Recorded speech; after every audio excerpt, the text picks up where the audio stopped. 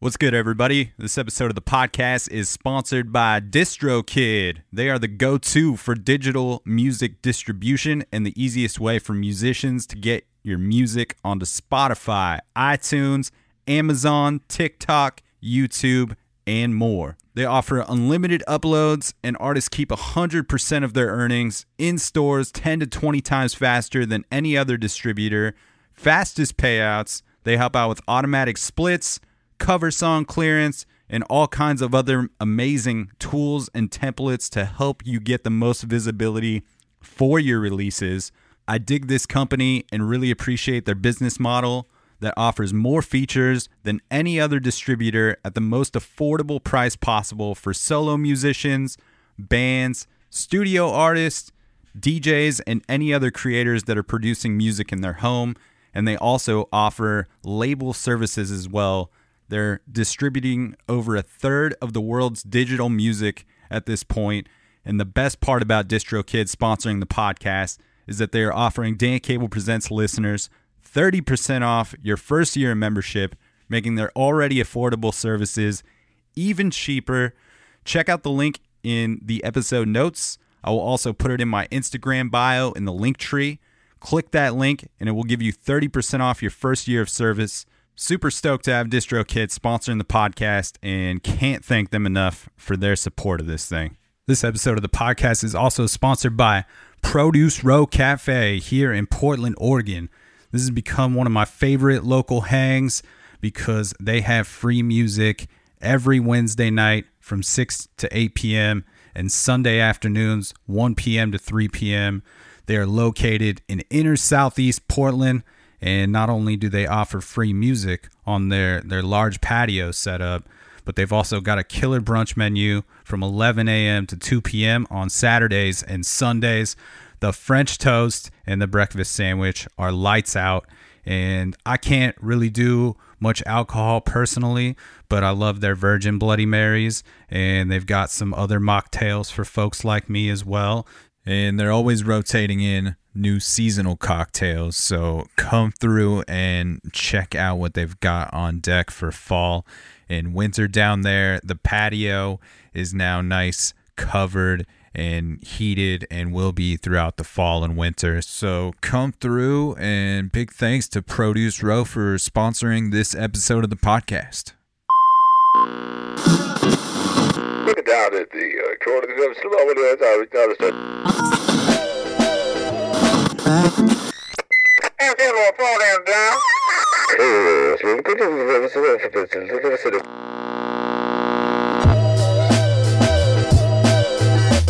What is happening, everybody? Welcome back to another episode of the Dan Cable Presents podcast. Thank you for tuning in to the program once again. If this is your first time listening, thanks for checking out the show. You can find fresh episodes coming at you every Friday. And if you want to help support this thing in a free way, you can do so by clicking subscribe on iTunes, clicking write a review, giving the podcast 5 stars if you feel like it is deserving of so. And that will help propel this thing into the tops of those iTunes charts, which will give it more visibility on the national and international levels. Just a great way to help support the growth and sustainability of this thing. And really appreciate all the folks that have already taken the time to leave those reviews. If you're not listening on Apple, just hit like, follow, subscribe wherever you are listening from. Share the podcast with a friend. Leave a comment somewhere on the social media, especially those Instagram posts. Those things are very helpful in fighting those algorithms that we are always up against when trying to get visibility for the things that we want to share.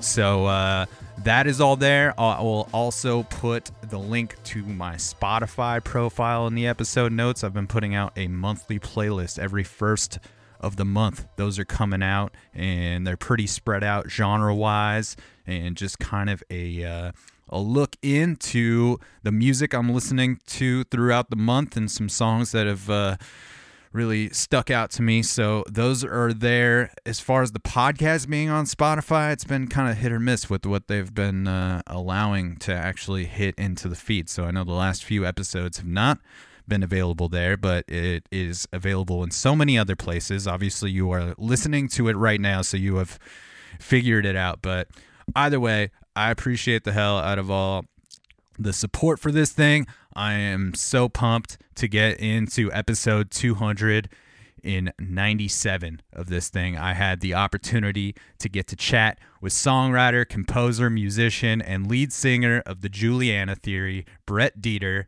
It was very cool to get to chat with this dude and hear about the evolution of the Juliana Theory and them being a part of the early emo pop punk movement of the late 90s and the early 2000s that definitely kind of took my world by storm, being somebody that was in high school around that time.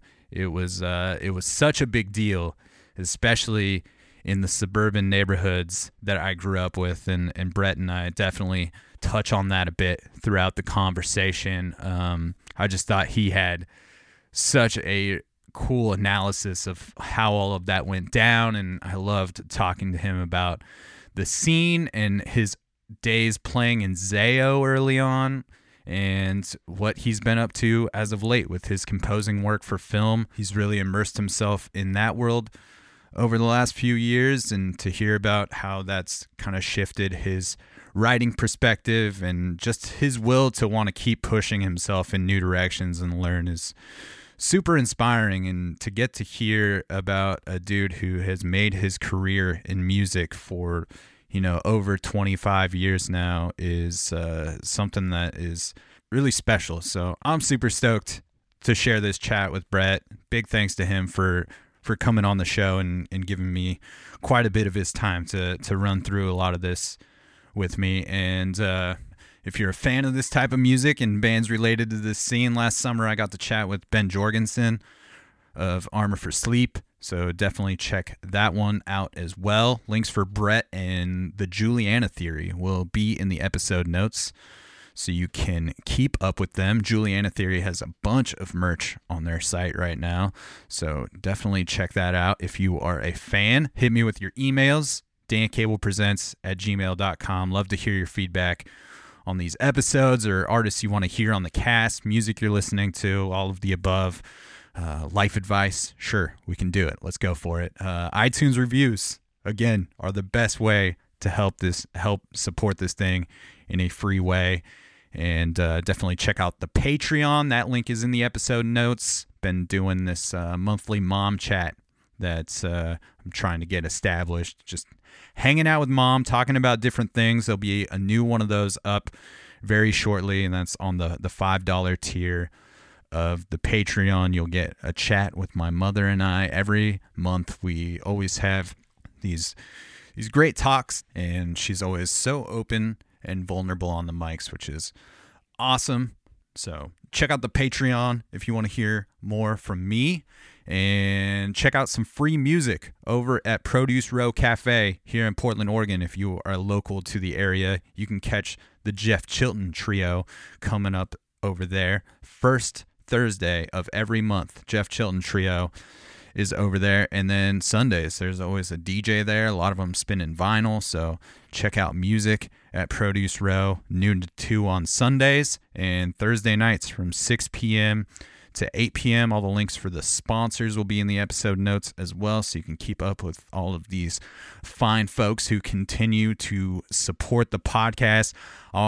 Big shout out to DistroKid. This is we've hit 1 year now of them supporting the show, and that means so much to me that they just keep showing love for this thing and find some value in what I'm doing. So thank you to DistroKid. If you're a musician out there, DistroKid, man, they are the cheapest way to get all of your music where it needs to be, so it has the most visibility, and they've got so many incredible tools to help you get your music in different places and rolling out your releases and whatnot. So definitely check out DistroKid, and we are going to get into episode 297. We're going to kick things off with one of my favorite Juliana Theory tracks from their 2000 record, Emotion is Dead. This is If I Told You This Was Killing Me, Would You Stop? Let's do the damn thing. Watch your mouth, hold your tongue, boy, because you're running out of breath, running out of time before every careless word that you utter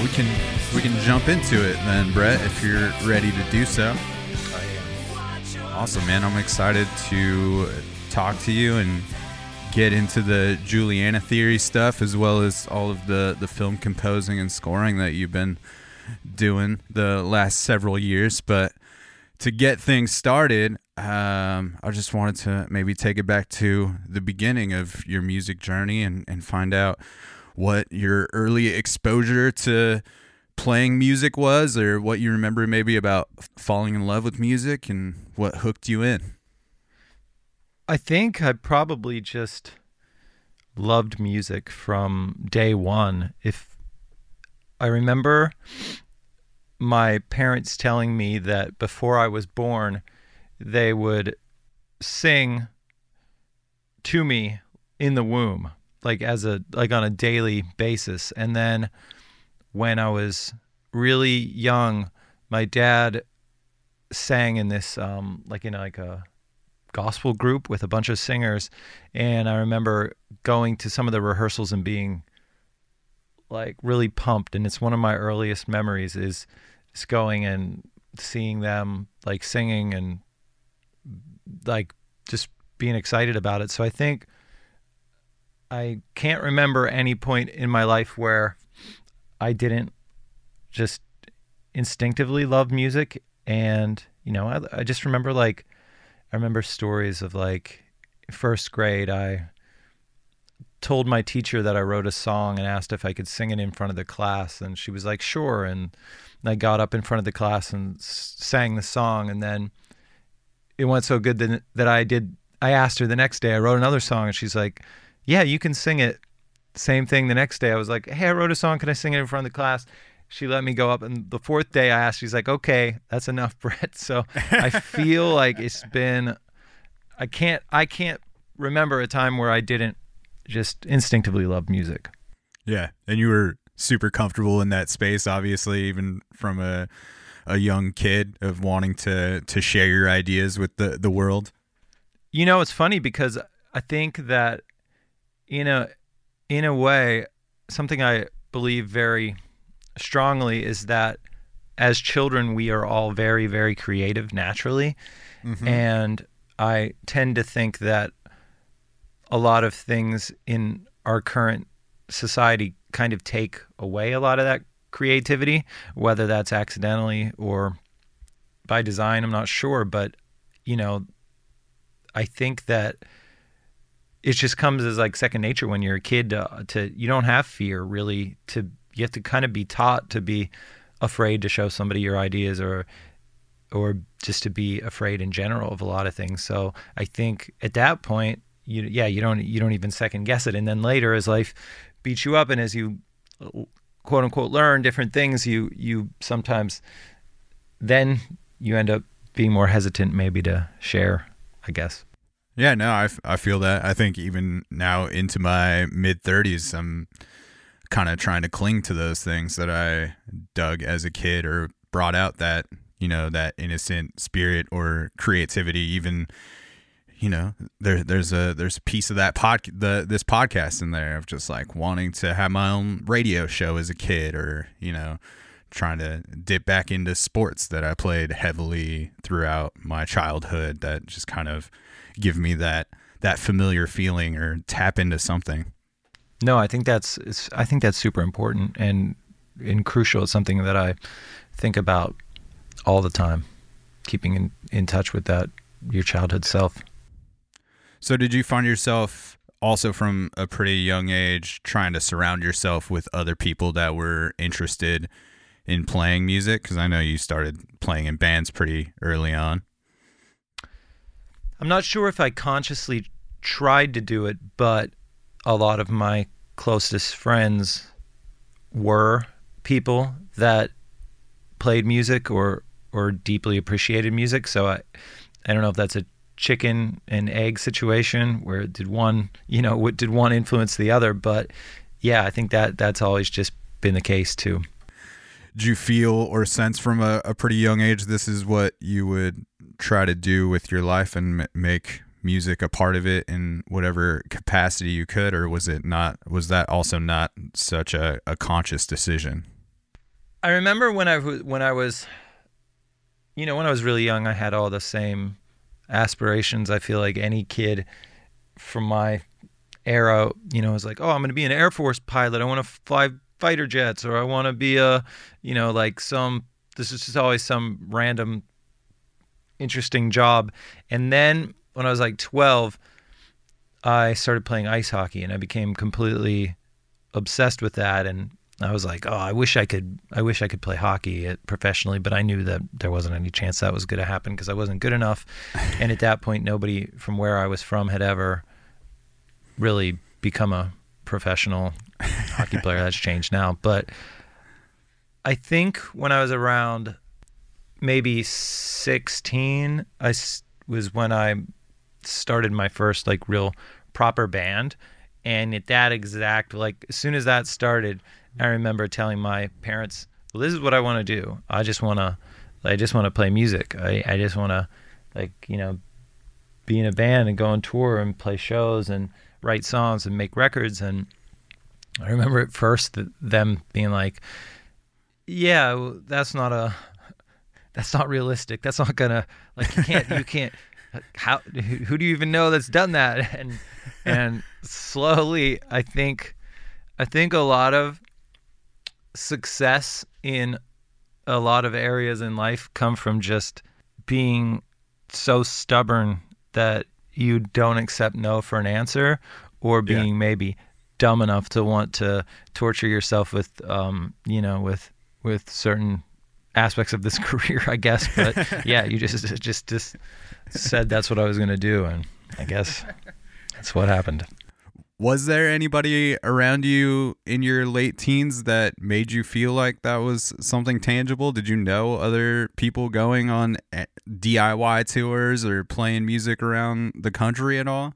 No, I didn't. Not at 16, but what we had in Western Pennsylvania at that point in time, and I'm not even talking about Pittsburgh, which is the closest big city to where I'm from, but I lived like 40 minutes outside of Pittsburgh, and there was a very, very active local music community of underage, like all ages bands, but like we're talking like, 16, 17, 18, 19, 20-year-old kids. Nobody was old enough to legally drink, and there were a lot of bands that would play together all the time. And it would be like you would have an industrial band, and you would have a pop punk band, and you would have a hardcore band, and you would have a grunge band, and you would have a metal band, and you'd have a pop band, and they would all just be like, we would all play shows together, and people would, some bands might drive an hour to come to the show, and sometimes you would go a little bit out of the way to go to trade shows with somebody else. But it didn't, none of those bands, none of us, we certainly weren't making any money from it, and it wasn't like a career. But I'm not sure, but it just felt like there was a community aspect to it, and it was so DIY that it sort of felt like, maybe there is some version of this that's achievable. I think like the very first national show I ever saw, like the first band that wasn't a local band I ever saw was Fugazi, and still one of my favorite bands of all time. That's a pretty good first show, Brett. But yeah, so my first show is Fugazi, and I met them, after the show because I waited around to talk to them, and that's like, what more do you need to know about doing something on your own and figuring out how to do it, because they operated completely outside of the system. They booked all their own shows. They owned their own record label. They didn't even take a crew. They didn't even sell merchandise. They did everything 100% in-house, and they operated completely outside the mainstream, but had a true fan base. And so I think, in a way, I didn't even know necessarily that I was getting an education in the idea of a bit of like DIY ethics. Like, I was almost so young, I didn't even understand that at the time. So right. I just see these local bands playing, and they're putting on a show at this all ages club, or they're putting on a show at this outside park, and I'm like 15 and going with my friends. I'm like, oh, well, that's just what you do. And then I see Fugazi, a couple months later, and they just show up with their own box truck, and they're like, they set up the show. And so just was kind of like ingrained in my mind that you just, if you want to do this thing, you do it. You know, it didn't rely on having to wait for something bigger, a record label or whoever to necessarily come along and give you permission to do it, I guess.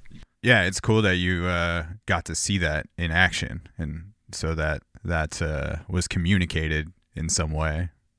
Just because, I agree. You know, the pressures of society to grow up and get a job are obviously heavy at that time as well. But I think when you're having those types of experiences you're having and doing it with your friends and experiencing the community, it's also hard to experience that and then try to go back to the day job the next day or whatever you're trying to grind it out with. Totally. It's cool. It's cool to learn that you played hockey, man. That is my sport of choice. And I grew up playing ice hockey, and I still play hockey. I love that. It's that to me. It's funny because hockey. When I grew up in Western Pennsylvania, it was just starting to become a thing there, but because we had Mario Lemieux, and this is like kind of right before the Penguins won any Stanley Cups, and it felt also very related to punk rock and like DIY kind of thing because, you know, I'm like, here I am, I'm playing on my high school's team, but we don't play anywhere near the school, and every other team that plays for the school football team and the, you know, even like the golf team and everybody, they're all playing at the school or outside, and we're playing at this, you know, rink that's nowhere near the school.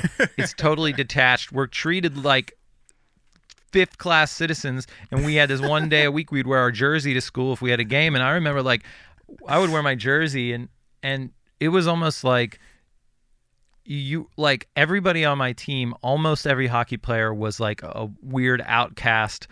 Half of us were musicians, like half of the dudes like played in like metal bands or whatever, and it was just like this weird ragtag bunch of misfits that totally did not fit the stereotype of jock, although there might have been one or two amazing musicians or like amazing athletes on our team. Right. But for the most part, we were all kind of like these weird outcasts. And of course, like, you know, hockey is just gigantic now in Western Pennsylvania, but it felt so parallel to playing music at that point in time, because it was like I wasn't cool or friends with anybody doing anything popular or whatever, anything that was like the cool thing to do. And then playing hockey was, like at that point, was just like the exact same thing, but it was just like, it was so fun, and it's just something that I fell in love with. Absolutely, man. That was a similar experience growing up in Southern California. You know, we didn't have some high school hockey team, so it was either you played travel like club ice hockey and you knew a few people at your school that also played on the team, and we were the hockey weirdos, like you're saying, the kind of the outcast kids as far as the athletes in some way. And even now, like my whole rec hockey team is, half of them are all Portland based musicians or artists, and there's when I tell people I play ice hockey, they're just always very surprised still too. There's this weird thing. It's interesting. Well, it's crazy too, is it's way more non-mainstream here in Southern California. Like I say, when I started playing in Pittsburgh, nobody really cared there, but now it's huge there. But, you know, Southern California, it's never gotten huge here. It's like, I remember going to one of the finals, I forget what year it was. It might have been, I want to say that it was 2012, and the Kings were in the Stanley Cup Finals, and I went to one of the finals games, and it was just hilarious because, you know, if it had been the Lakers or something, everybody would have been excited, or the Dodgers, of course, everybody would have cared. But it's like a Kings game, and so people are like, "What? We're in the we have a hockey team?" Yeah, so for yes. Sure, man. Yeah, even growing up there, it's and playing hockey, you know, it was pretty unheard of that a kid from Southern California would actually make the NHL, and now that's a little less rare as the game has grown all over the place. But very cool to know that you're a hockey lover, Brett, and that you grew up playing. But Ditto. what do you remember about Juliana Theory getting started? Well, what I remember primarily about us getting started, I think one of the most important things about us getting started was that it was supposed to be a joke side project band, that our goal was to do a 3-song demo tape and play one show. So we all had our quote unquote real bands, our like actual bands that were supposed to be the main thing we were doing. And when Juliana Theory started, one of the main, some of us tried different instruments that we hadn't, played in the past. Like I'd never been a singer for a band. I always played guitar and did like some backing vocals. And so I was in this band called Zayo that was like a metalcore band that toured and, kind of had a cult following. And that was kind of like, at that point, that was kind of like my main thing. And at the same time, we just started Juliana Theory as like this side project with some dudes that were in, like, some of the guys were in pop punk bands, and then some of us were sort of more like hardcore kids or whatever. And we thought, oh, let's get together and do this like fun indie emo pop project that's just really fun, and we don't take it seriously, and we'll just like put out a couple songs and then we'll go away. And yeah, I think there's like a theme there with us. It's usually when something starts out as a joke is when it ends up lasting or turning out good. So yeah, that spirit of just not taking something too seriously and not worried about what the outcome is necessarily. Exactly. Yeah, man.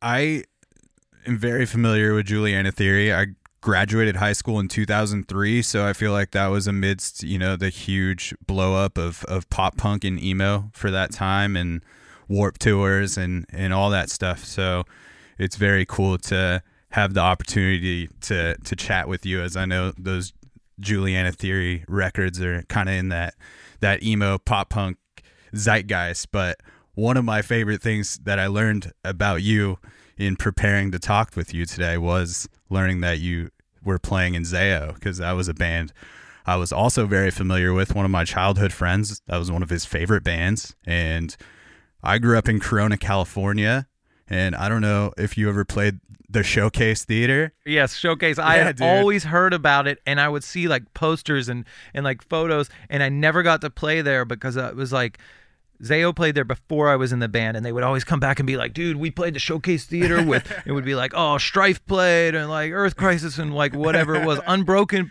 and like you hear all these like amazing bands, and I would always like see all this stuff from there, whether it was flyers or just literally photographs or whatever, VHS tapes, and I always wanted to play there, and I never got to play there. But yes, that's like a legendary place. Everybody came through. That was such a huge spot for the tour circuit, and it was like the heart and soul, I felt like, of that suburban city. It was like the one cool piece of culture that it had, and I worked at the pizza place next door, so I would go to shows a lot there. And yeah, man, so Zayo was definitely something I was familiar with. Was that you? Did you play on Where Blood and Fire Bring Rest then? Yeah, I played on that's the only record that I played on.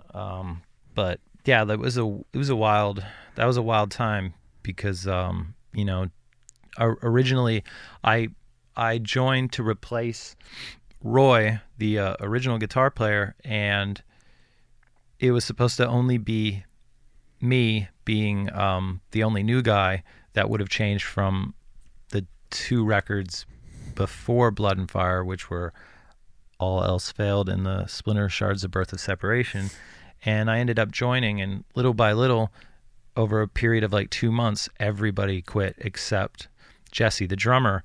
And so we ended up filling the rest of the band with friends of mine from my hometown, and so it kind of changed the band's geography and changed the members like so much that it just ended up like changing the whole sound of the band and changed like the whole trajectory of like what they became just through random circumstances, I guess. But that was a fun time. Did you go out and play all those crazy big Cornerstone festivals and things like that then? I only played one.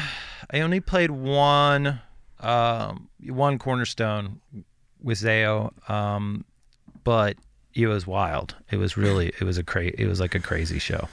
Yeah, I just remember I used to go to like a fair share of non-secular shows, but also a lot of Christian shows at Showcase. You know, there's a lot of labels based there, like Face Down Records. I don't know if you remember any of those bands, but they kind of ran in that same No circle. Innocent Victim, right? And if I'm not mistaken. Yeah, and like this band, The Deal, and then there was like, I don't know, Officer Negative was probably one of the big ones at that time. But yeah, so definitely familiar with that world. And I revisited Where Blood and Fire Bring Rest last night, and that record still rips.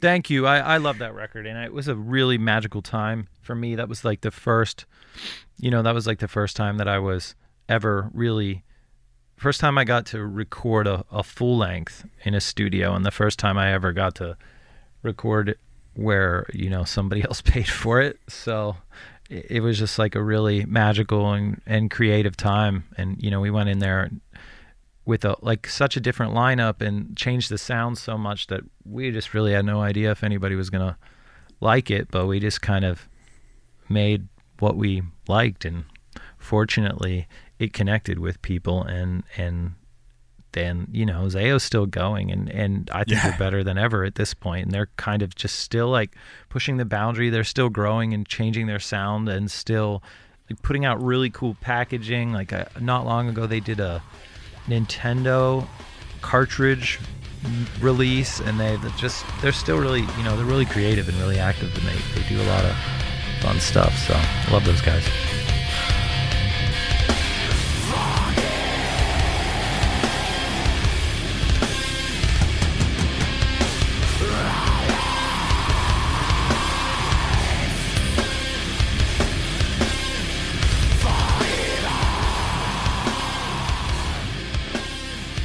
Was that type of music more in line with what everybody was kind of listening to within the Juliana Theory crew at that time? No, only me, really. I was the only one that really liked really heavy stuff. Josh Fiedler was really into, like, he was a really big pop punk kid at that time, and also was like, you know, just we were weird. Yeah, we were a weird bunch. We had like, some of us were really into classic rock. We liked classic rock, and we liked some progressive, like old weird prog rock. And then we all kind of had a soft spot for like radio pop rock kind of stuff. And then, you know, there was the like classic 90s alternative stuff that we all grew up on, like, you know, the Smashing Pumpkins and Nirvana and stuff like that. And then we were obviously influenced by, like, you know, the like emo bands before us, from like Sunny Day Real Estate and Texas Is the Reason and Game Face and stuff like that. And, you know, it's just kind of all over the map, but I was kind of the main one who really liked heavy stuff, because I kind of always just did since I was really young. But in a sense, it kind of gets, I feel like only being able to play heavy music got really limiting, and that's kind of like why I ended up like leaving Zayo, because I just felt like I was doing both bands at the same time, and I felt like Juliana Theory had more possibility in the fact that we could have a heavy song if we wanted to, but then we could have an acoustic song if we wanted to, and then we were like, you know, experimenting with keyboards and drum machines and things like that. So it just felt like it just felt like there was more freedom to explore different things. But I always have a soft spot for like really heavy stuff. And did you feel pretty comfortable slipping into the front person role there?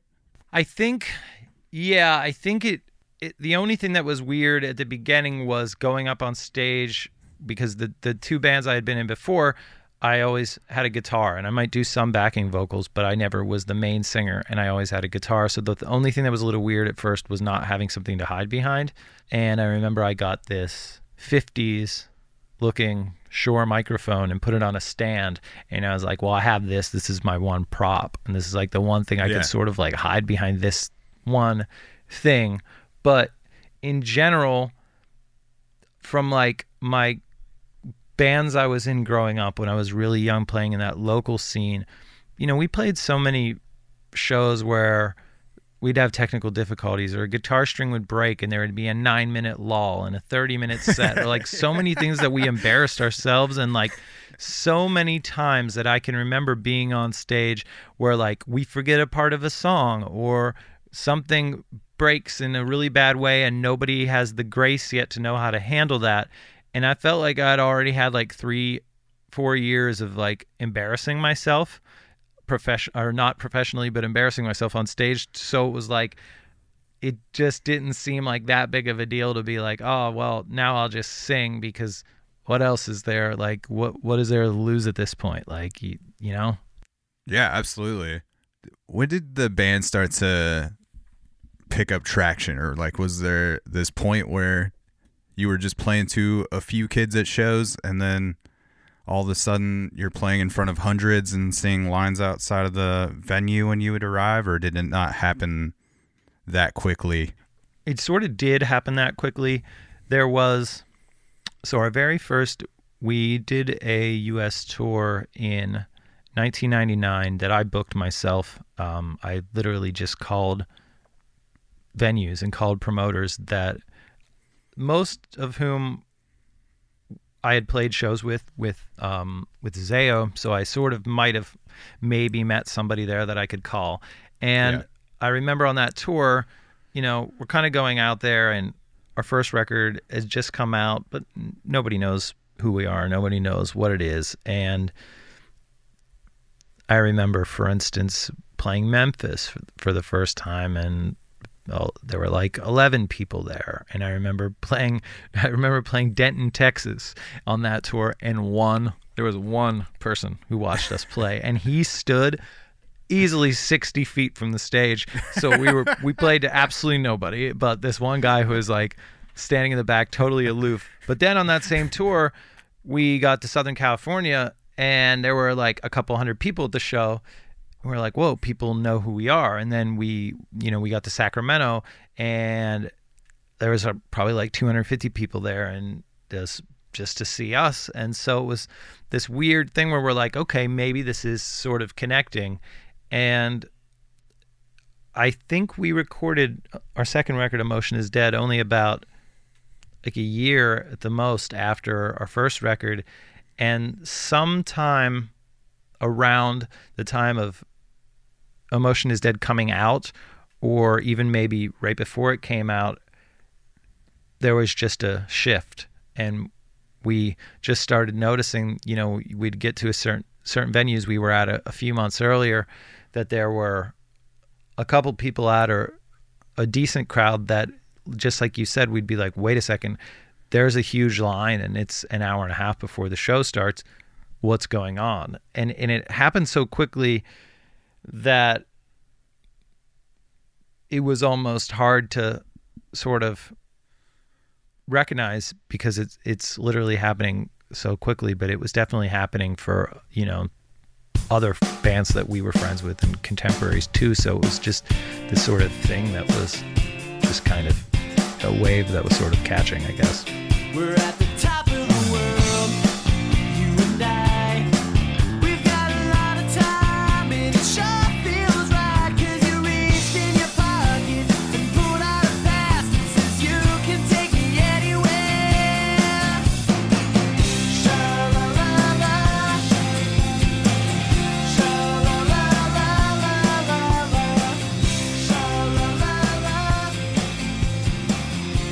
Yeah, I was curious if you had any insight into like why you thought so many bands around that time had a similar success, or at least for that window of time. It seemed like, you know, a new band was kind of popping up every day, or, you know, all those shows were usually stacked out with so many bands, 4 or 5 bands on the lineup. You were always being exposed to new music. But do you have any insight on that, or your thoughts on why things were happening, or even why people have such a certain generation seems to have a pretty huge attachment to this era of pop punk and emo music. And I know, you know, your band was definitely at the early beginnings of that, if not like a pioneer of that era of emo music.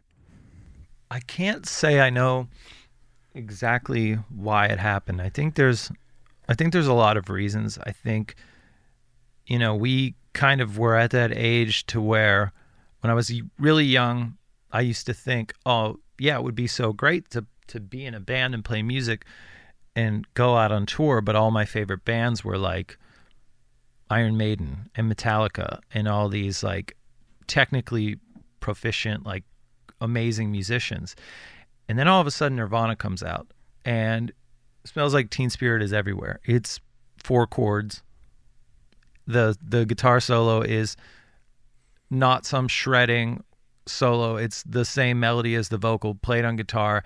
You could be playing guitar for 6 months and you could play the song, and suddenly there's this whole world that opens up to where all of a sudden you don't have to be incredible to make rock music. And so it's like, then not long after Nirvana, Green Day comes out. Green Day is the same exact thing. It's 3 chords, 4 chords, and it's like, of course they're great musicians just like Nirvana was, but there's this simplicity that it appears to be really simple. And so a lot of those bands were only a few years before, or not that far away from, you look at like, we're talking like early emo. It's like Sunny Day Real Estate was basically happening at almost the same time as Nirvana, if I'm not mistaken, and same record label. So there's sort of this synchronicity. So people my age were like, oh, wait a second.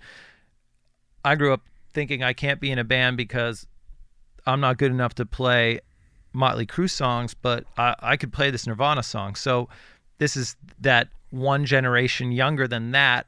We all picked up guitars, and there were so many of us that picked up guitars. And I think, so many kids in emo and pop punk like grew up on maybe a little bit more hardcore or a little bit more like DIY punk, like whether it was Fugazi or whether it was Jawbox or whether it was just any, slightly more left of center and not as poppy kind of stuff. But we all had that sort of DIY ethic. And then, I remember it's very early on in the scene, and our second show ever, we played with this band that nobody had heard of yet, and they jumped on the show we were doing, and literally they were like super small, and they were called At the Drive-In, and they were amazing. And then we played together for like 40 people.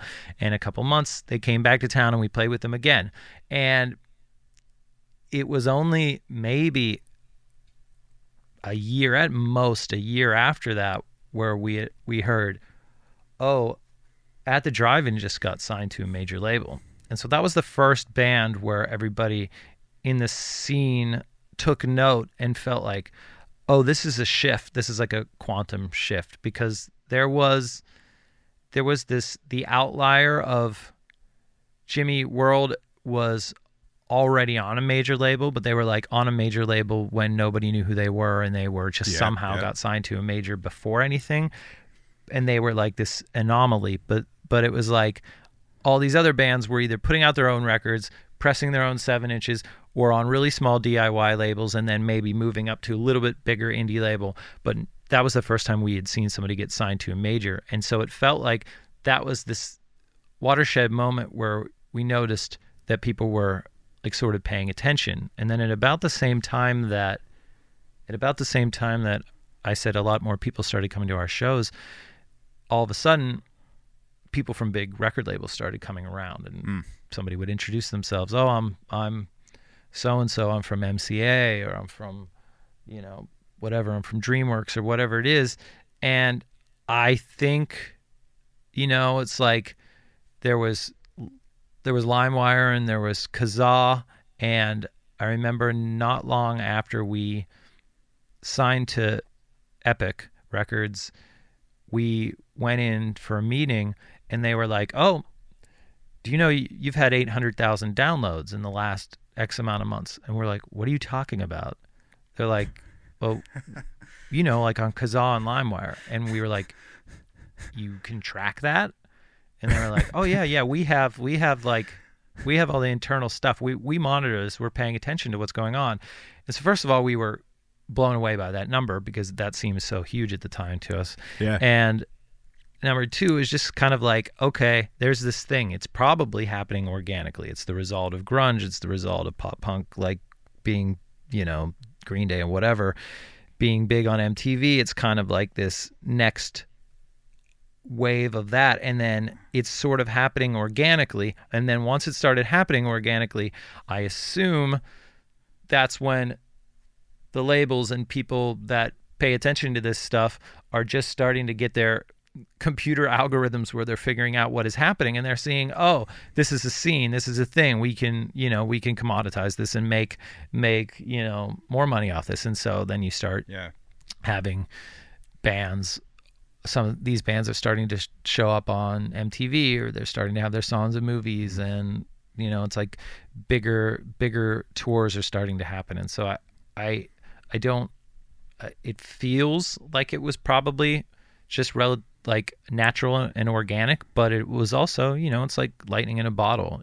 There's movements that happen, and at the time you almost don't even realize that they're happening because you're in it, and you don't really necessarily notice that it's as you just don't necessarily notice it when you're inside it as much as when you can look back later and say, oh yeah, that was kind of a time, that was a thing. Yeah.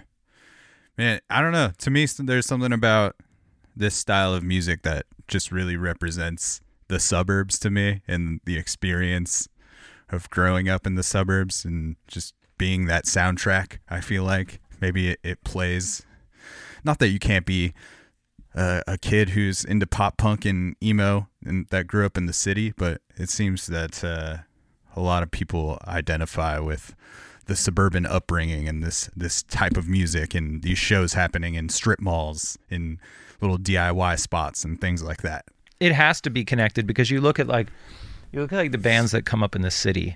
When you think of like cities, so you think of like the Strokes and Interpol and people like that, and it's just like it's 2 degrees cooler than anything that came out of like at least my generation of pop punk and emo.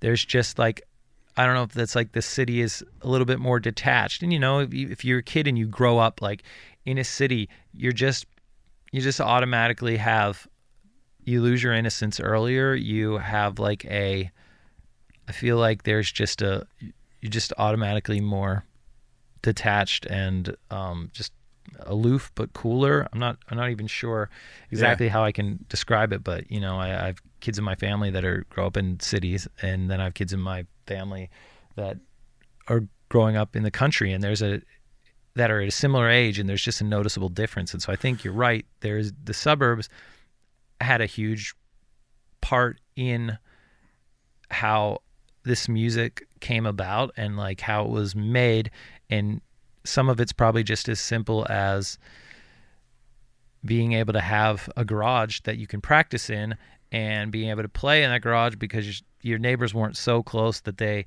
cared, and it was easy to get rehearsal space. But then it's like, it's all the social factors and all the like, who knows? It's probably so influential to it, and I'm sure that there are essays and books already explaining why the suburbs makes this type of thing. But yeah, that's definitely a big part of it.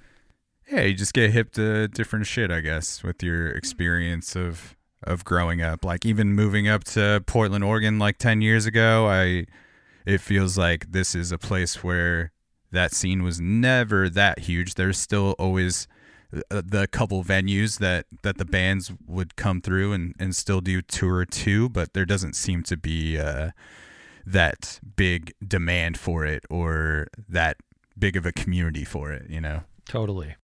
In around the time that you all put that Love record out, you went on tour with Something Corporate, and Andrew McMahon is one of my favorite songwriters of all time. I was just wondering if you had any memories of that particular tour, or I don't know, much interactions with Andrew over the years, or the Something Corporate crew. Yeah, that was a great tour. We had a blast. Andrew's awesome. He's a great dude. We had a lot of fun with him, and you know, the whole band. That was a really fun, enjoyable time. You know, I just remember him every day.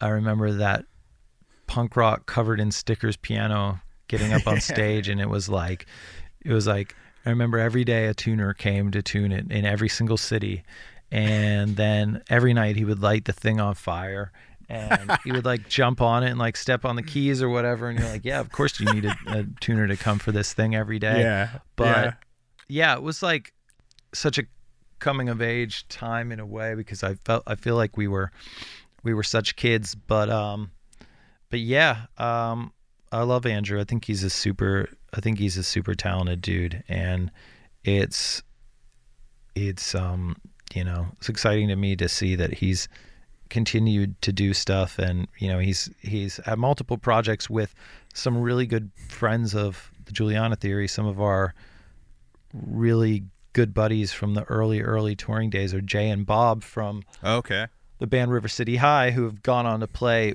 with Andrew in multiple things that he's done for years. And so, yeah, I have a lot of fondness for him and, you know, what he does for sure. Yeah, it's funny. I just finished listening to his book that he put out recently, and he talks a lot about, you know, what it took to bring the piano out on tour and whatnot throughout the years, and also just like the budget that had to be set aside just so that they could do shit like that, like come out and tune the piano every night or whatever. Yeah, that's real. That's the real thing.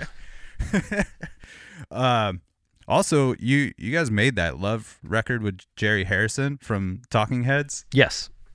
What was that experience like? Because you talk about somebody that's obviously been a part of some hip records, and you know, this dude from the Talking Heads making kind of more of a straight ahead rock record. What was was he very enthusiastic about the music that you guys were making at that time?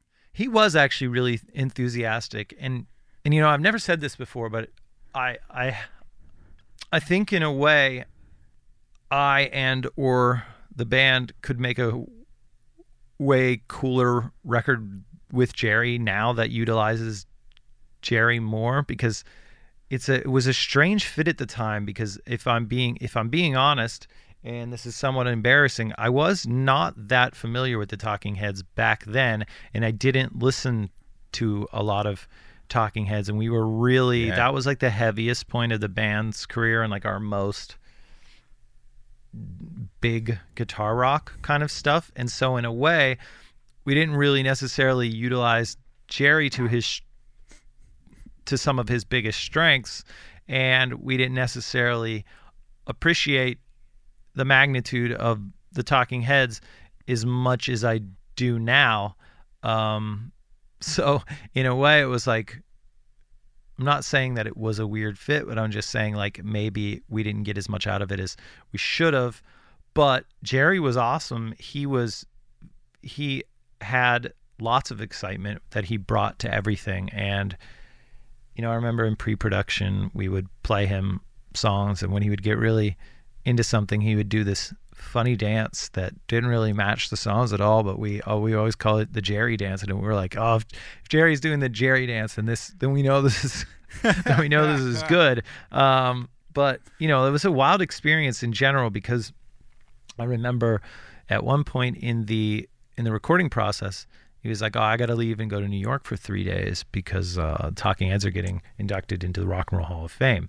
So we lost him for a couple days, and he comes back, and we watched the Rock and Roll Hall of Fame induction ceremony on TV the first time it airs, sitting next to Jerry, and it gets to like him going up to the mic and he's like, "What? They cut my speech, for TV. Like they cut out everything I said." But so it was like he would tell stories every day about New York in the CBGB's era, and about the Ramones, and about he was in the Modern Lovers, and he was telling us all these crazy stories about like knowing Jean-Michel Basquiat, and like just crazy things that you're hearing, and in a way it almost just didn't even feel real, but he had truly lived a real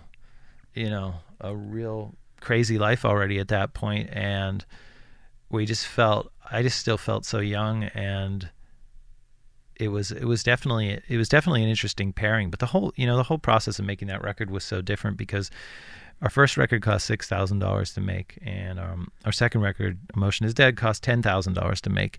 And then I think our budget on that one ended up, I'm not sure when it was all said and done, but it was somewhere in the range of like $400,000. So Yeah.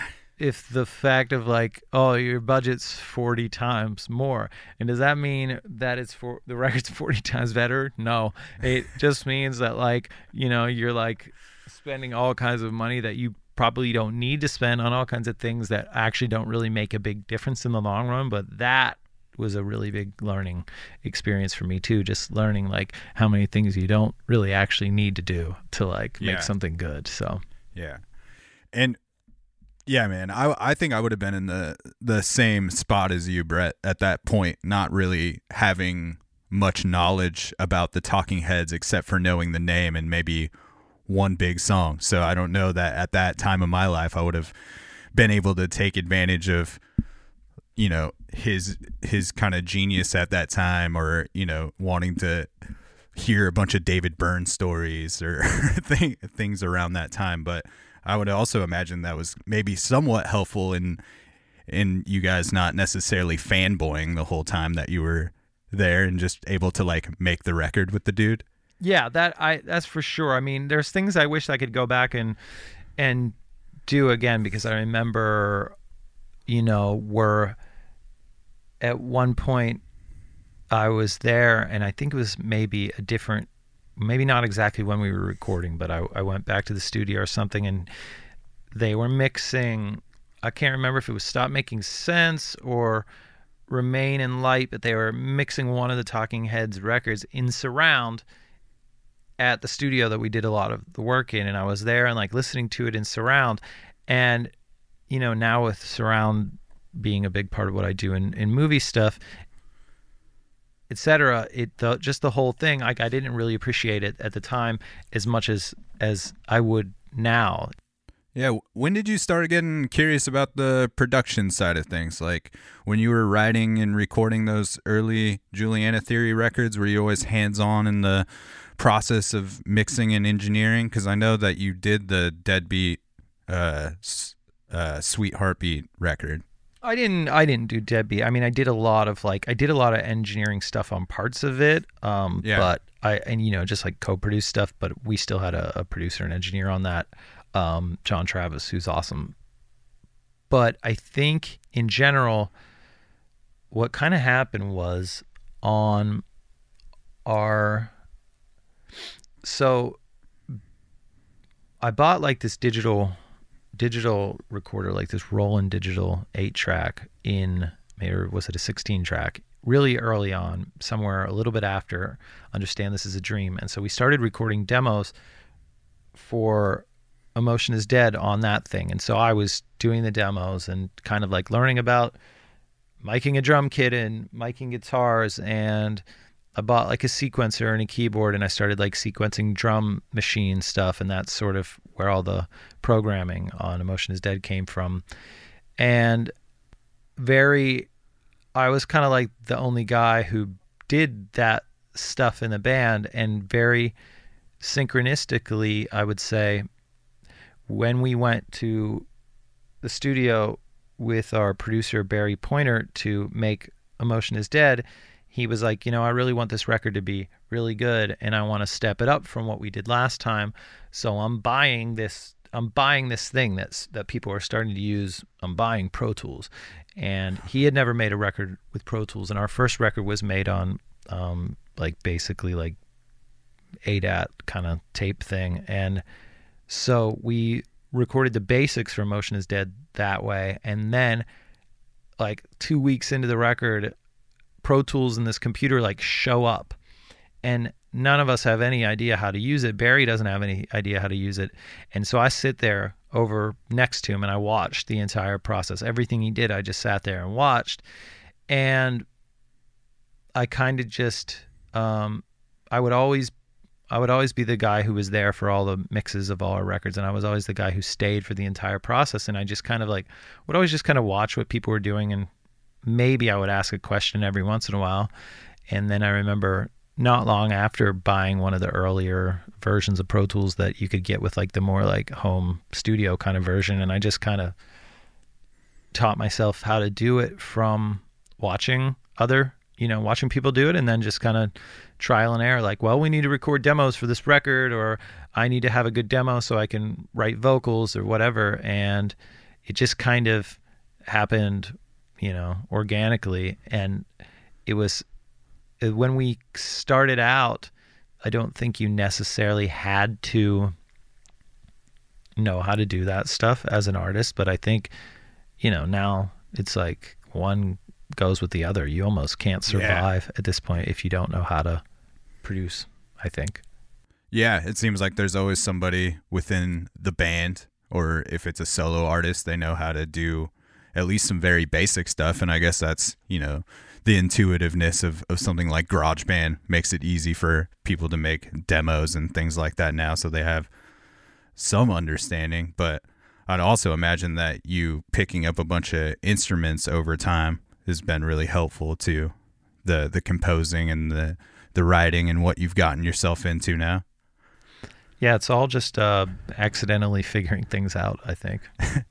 Was there also just like a freedom to you to not really need anyone else around you to help you make those types of demos, or to start producing more in-depthly in the future?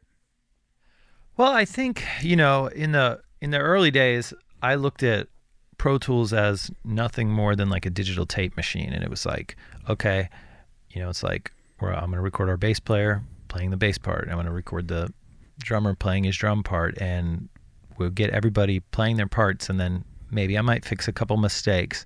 And if I'm getting really, creative, I might, this is too long. Okay, let's just cut this part in half and whatever. But slowly then I learned that, the computer / the studio is an instrument on its own, and you can treat it, you can get really creative with the technology.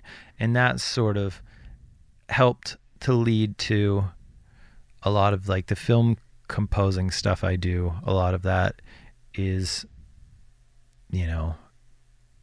like having a computer and using it as an instrument is a big part of that. So it's sort of, but it started out really from the like live band approach, to where we're just capturing mostly what the band does, and then kind of building on that.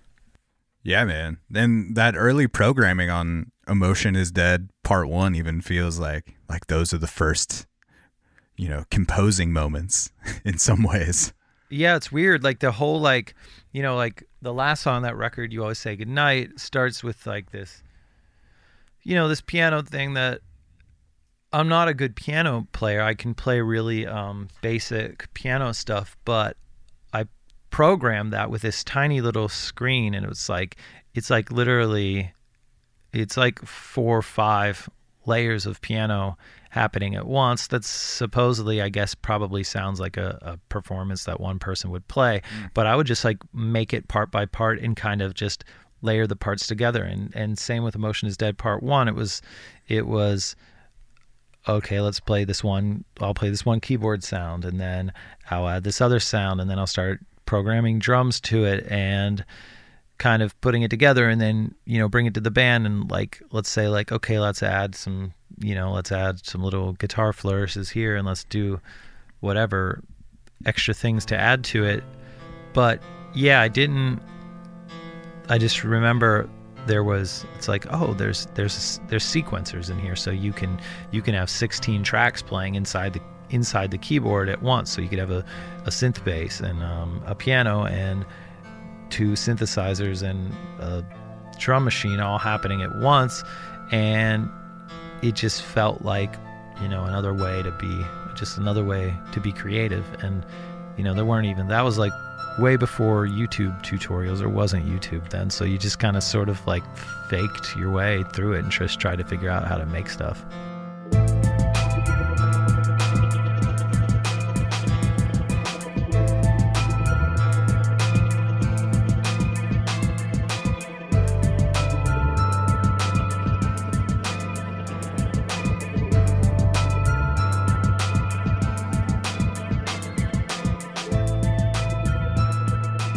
Hey everybody, just wanted to take a quick minute to let you know that this episode of the podcast is sponsored by North 45 Pub, located in the Alphabet District of Northwest Portland.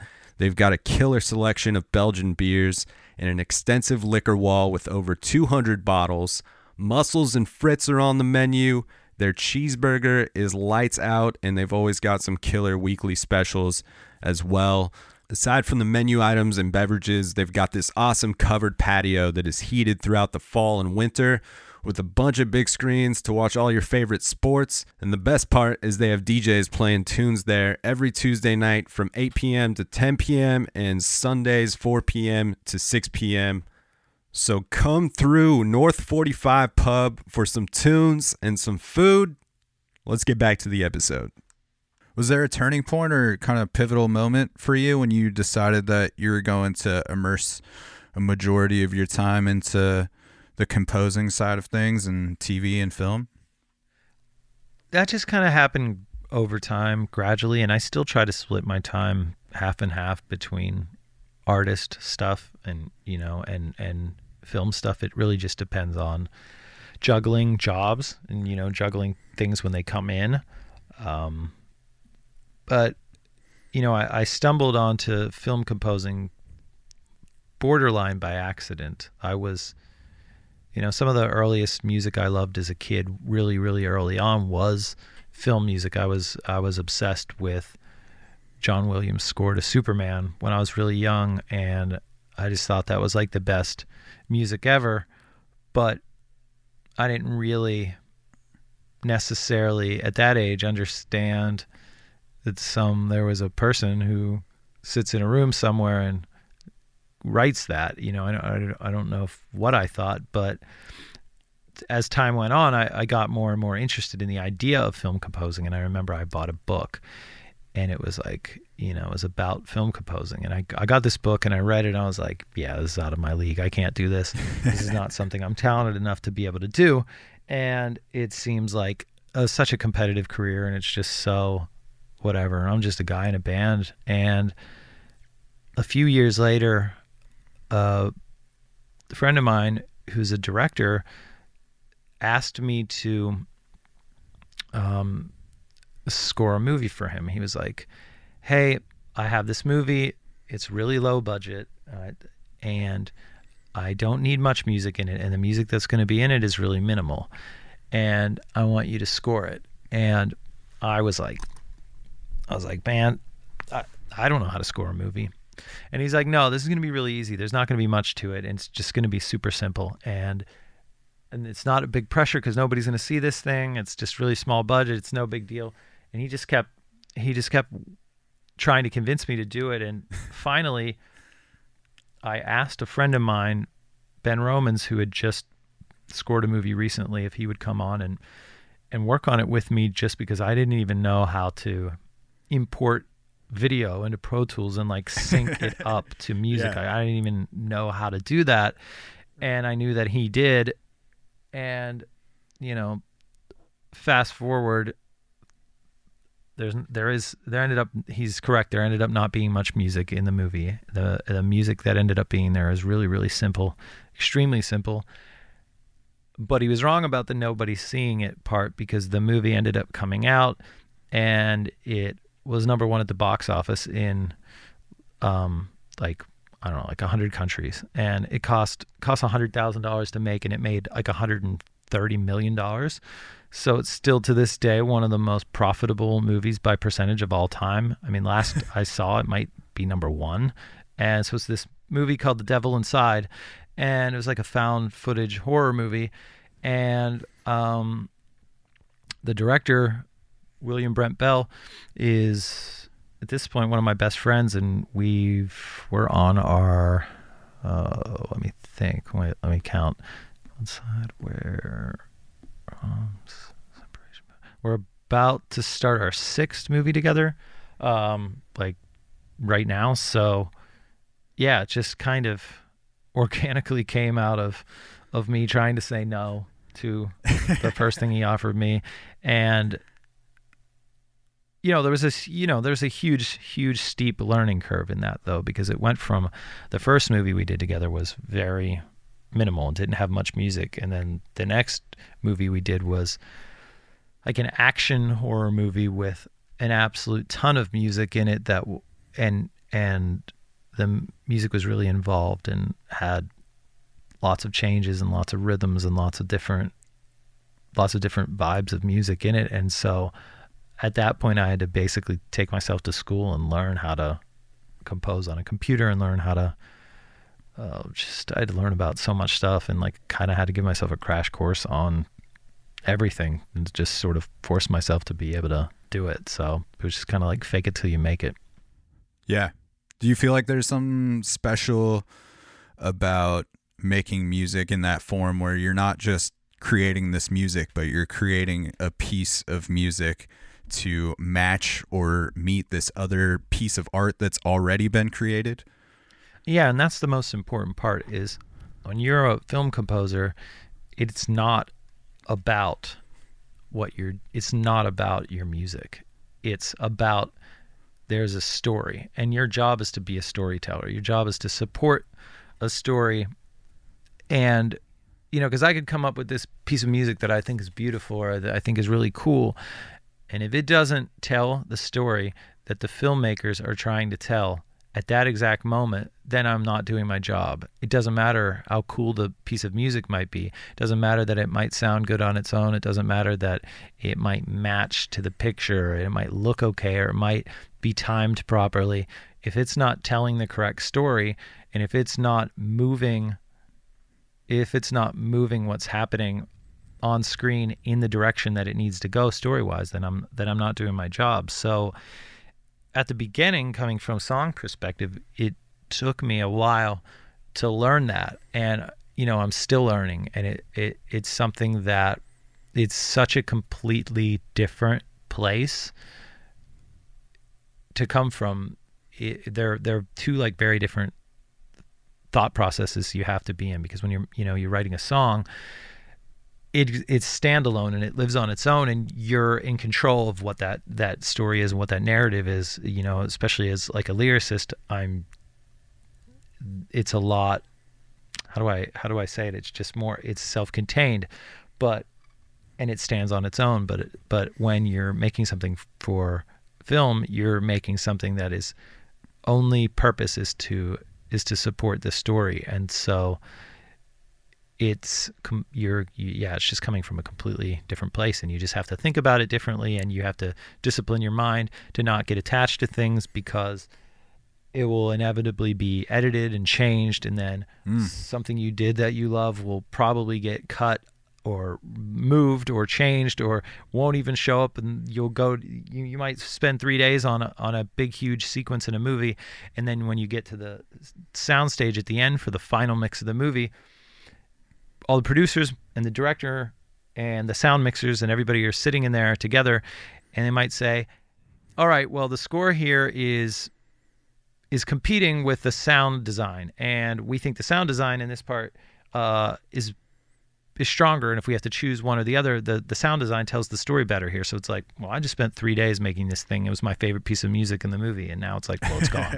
It's no longer there. And you have to be able to detach yourself from that and try not to have any feelings, which is easier said than done. Sometimes it gets easier with each thing that I do, but sometimes it's still hard because I came from the artist side first, so I get really attached to things, but you really have to detach yourself and to realize that you're just you're just one cog in a giant machine that's creating something bigger.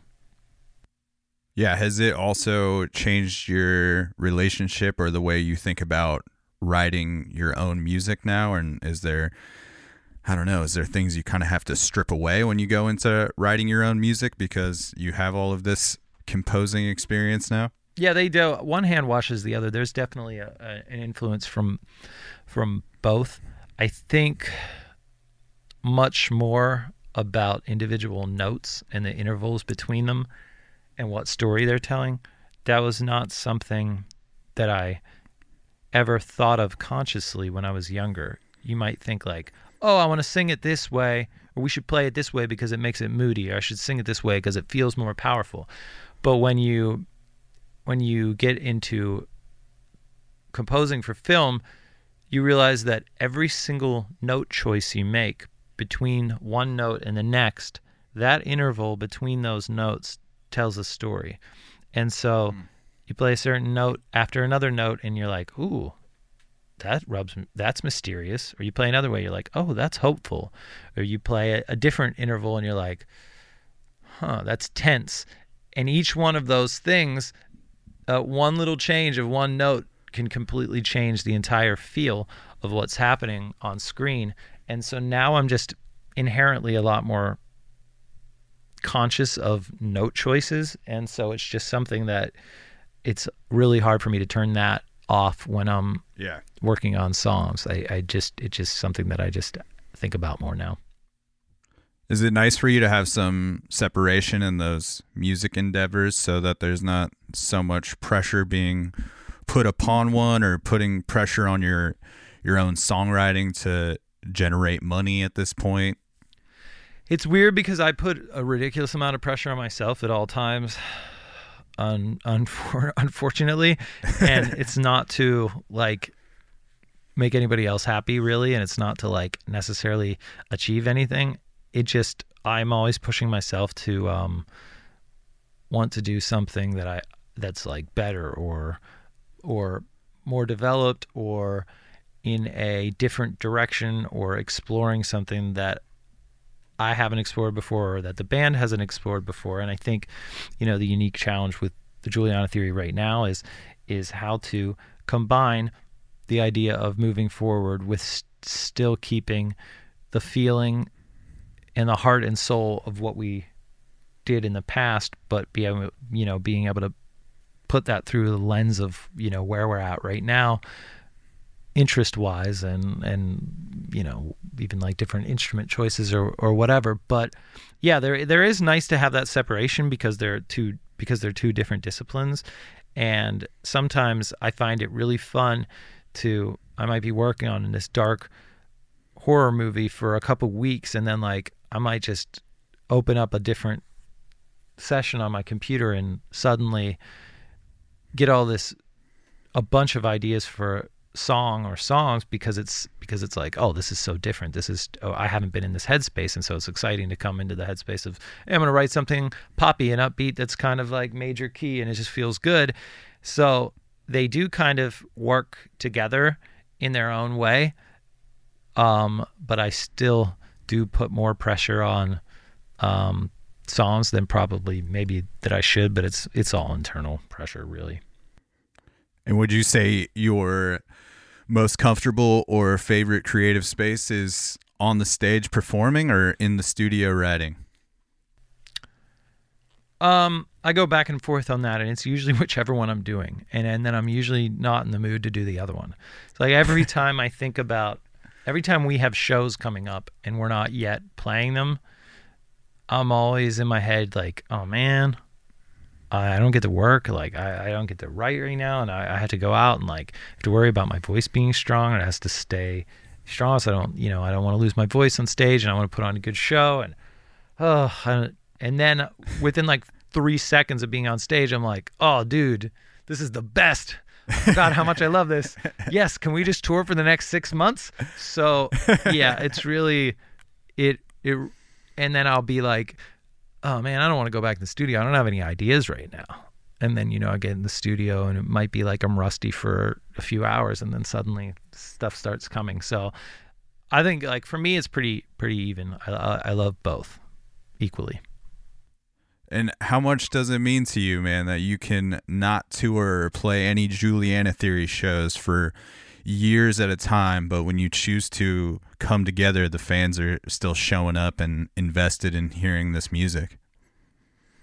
It's crazy. It's something that we don't take lightly and we don't take for granted, because especially coming from the place where the band was supposed to be a joke and it wasn't anything that we thought was going to last, to be able to say it's now, whoa, this just hit me. It's now we're just about to hit 25 years from when we started.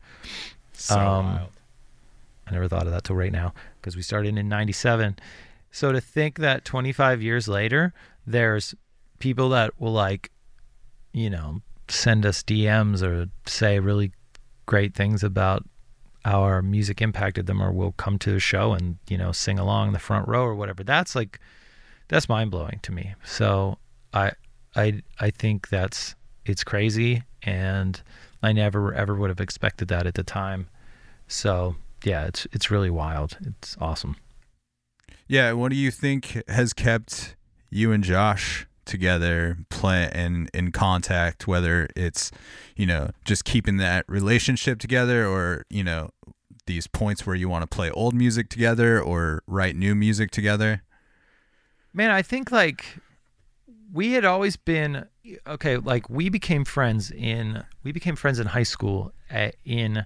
We had this class together called Guitar Lab, which was basically a class that met, I think it was maybe 3 times a week, and it's just this room with like 12 people in it playing guitar, and we were supposed to be learning this like stuff every week, and we weren't really, we were just basically hanging out, sitting next to each other, just like playing, like playing fun little songs together. And then he got me a job at the movie theater that he worked at, and we had so much fun together at the movie theater in the concession stand that they actually separated us, and we weren't allowed to work the same shifts because we like just had too much fun together.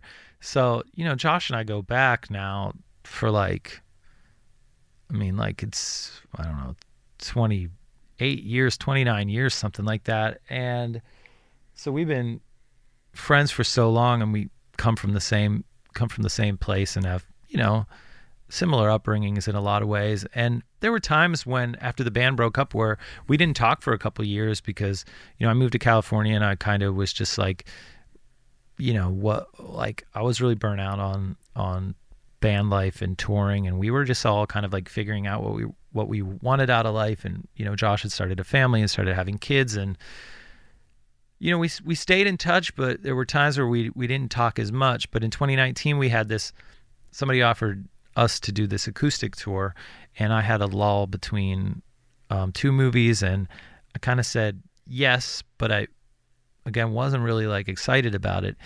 And it ended up just being Josh and I, and we didn't think that was going to be the case at first, but it ended up just being Josh and I, and we went on like a 30-date tour of just the 2 of us, nobody else in a car the whole time, like touring in an SUV. We never did anything like that. And beforehand, I thought, like, I don't know if is this going to be weird? Are me and Josh going to hate each other? Are we going to be bored? Are we going to have fun? Is it like we have nobody else? There's no, like, you can't escape each other. There's like, there's no other bandmates. There's no crew. There's nobody. And man, like, we had so much fun. We were just laughing and just had the best time. We never had an argument. We've literally never had like even close to an argument or nothing. And that was in 2019, and it just went so well that we just kept doing stuff since then. And that kind of same attitude is like continued. Like, he finishes my sentences half the time, and the same, like, we usually have the same opinion on most things, and we still haven't had an argument in all this time. So it's just like, you know, we just get along and we just have fun, and so we're just trying to be creative and make the most of it. Yeah, what was it like re-exploring some of those older jams through the recent Dream Away record?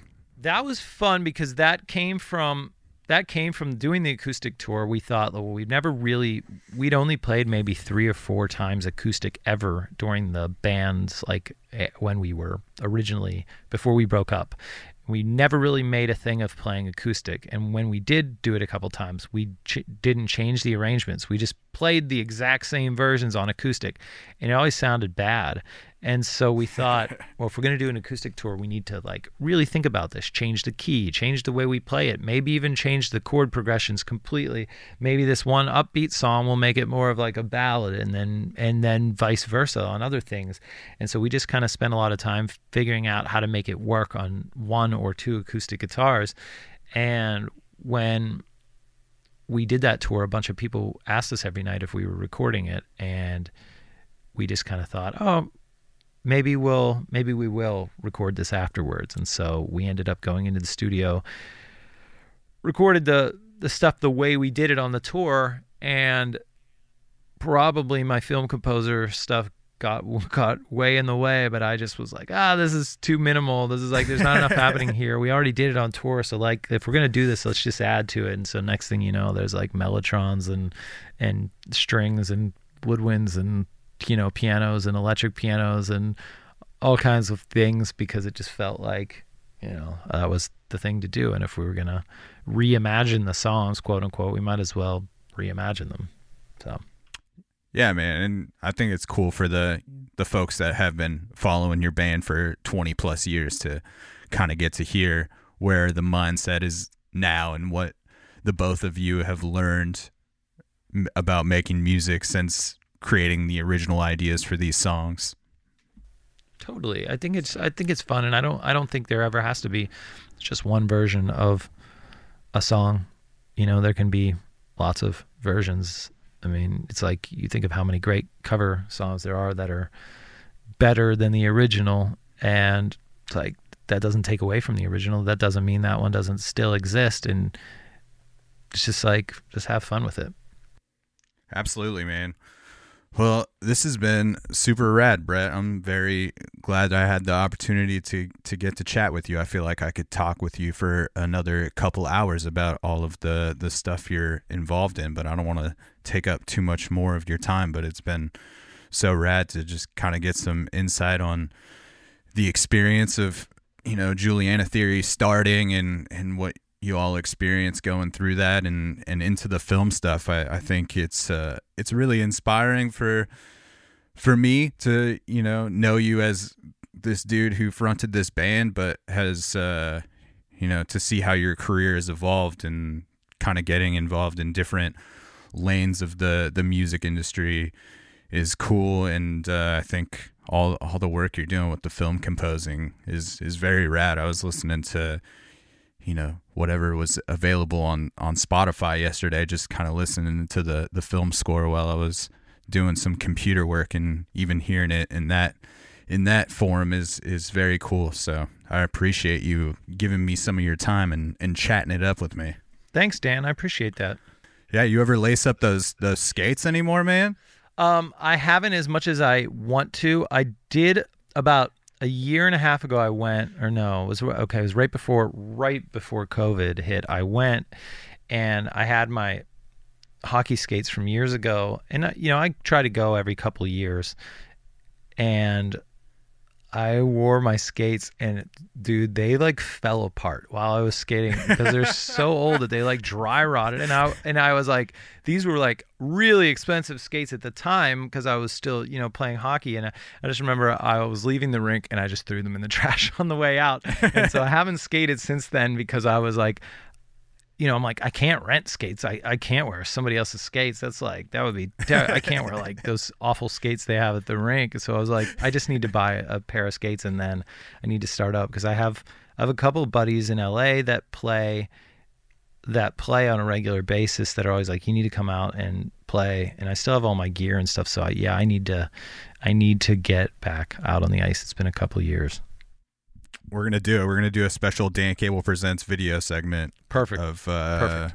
Brett Dieter getting back on the ice. Awesome, dude. We end every episode of the podcast with the guest saying the tagline for the show, which is "It's a program." It means absolutely nothing. It's just a goofy way to end the show. And the way that my grandfather says the news program, he always says program. So if we could get the Brett Dieter "It's a program," we can properly end this thing. Awesome. Hey, this is Brett Detter. It's a program. He nailed it, everybody. Woo! That's Brett Detter. The links will be in the episode notes so people can keep up with Juliana Theory and keep up with what you're doing. Outside of that, I want to play the episode out with one of my favorite tracks from Emotion is Dead, and that is Patience Still Waiting. And that is the Jelly Jams, and we will catch you on the flip side. Portland, Los Angeles, wherever you are listening from. Will ever be time enough? Or are we just too naive? I haven't just given up. Oh God, I still believe. Is patience still waiting? Will I wait on my knees?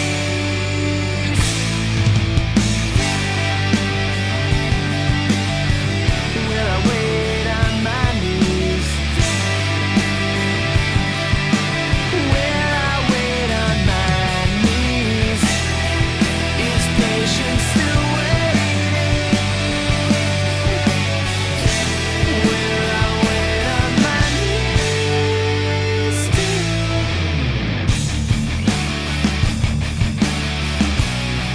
Are you laughing at us today? And is this just one big game? Now cash me in while you can. We never were the same. Is patience still waiting? Will I wait on my knees?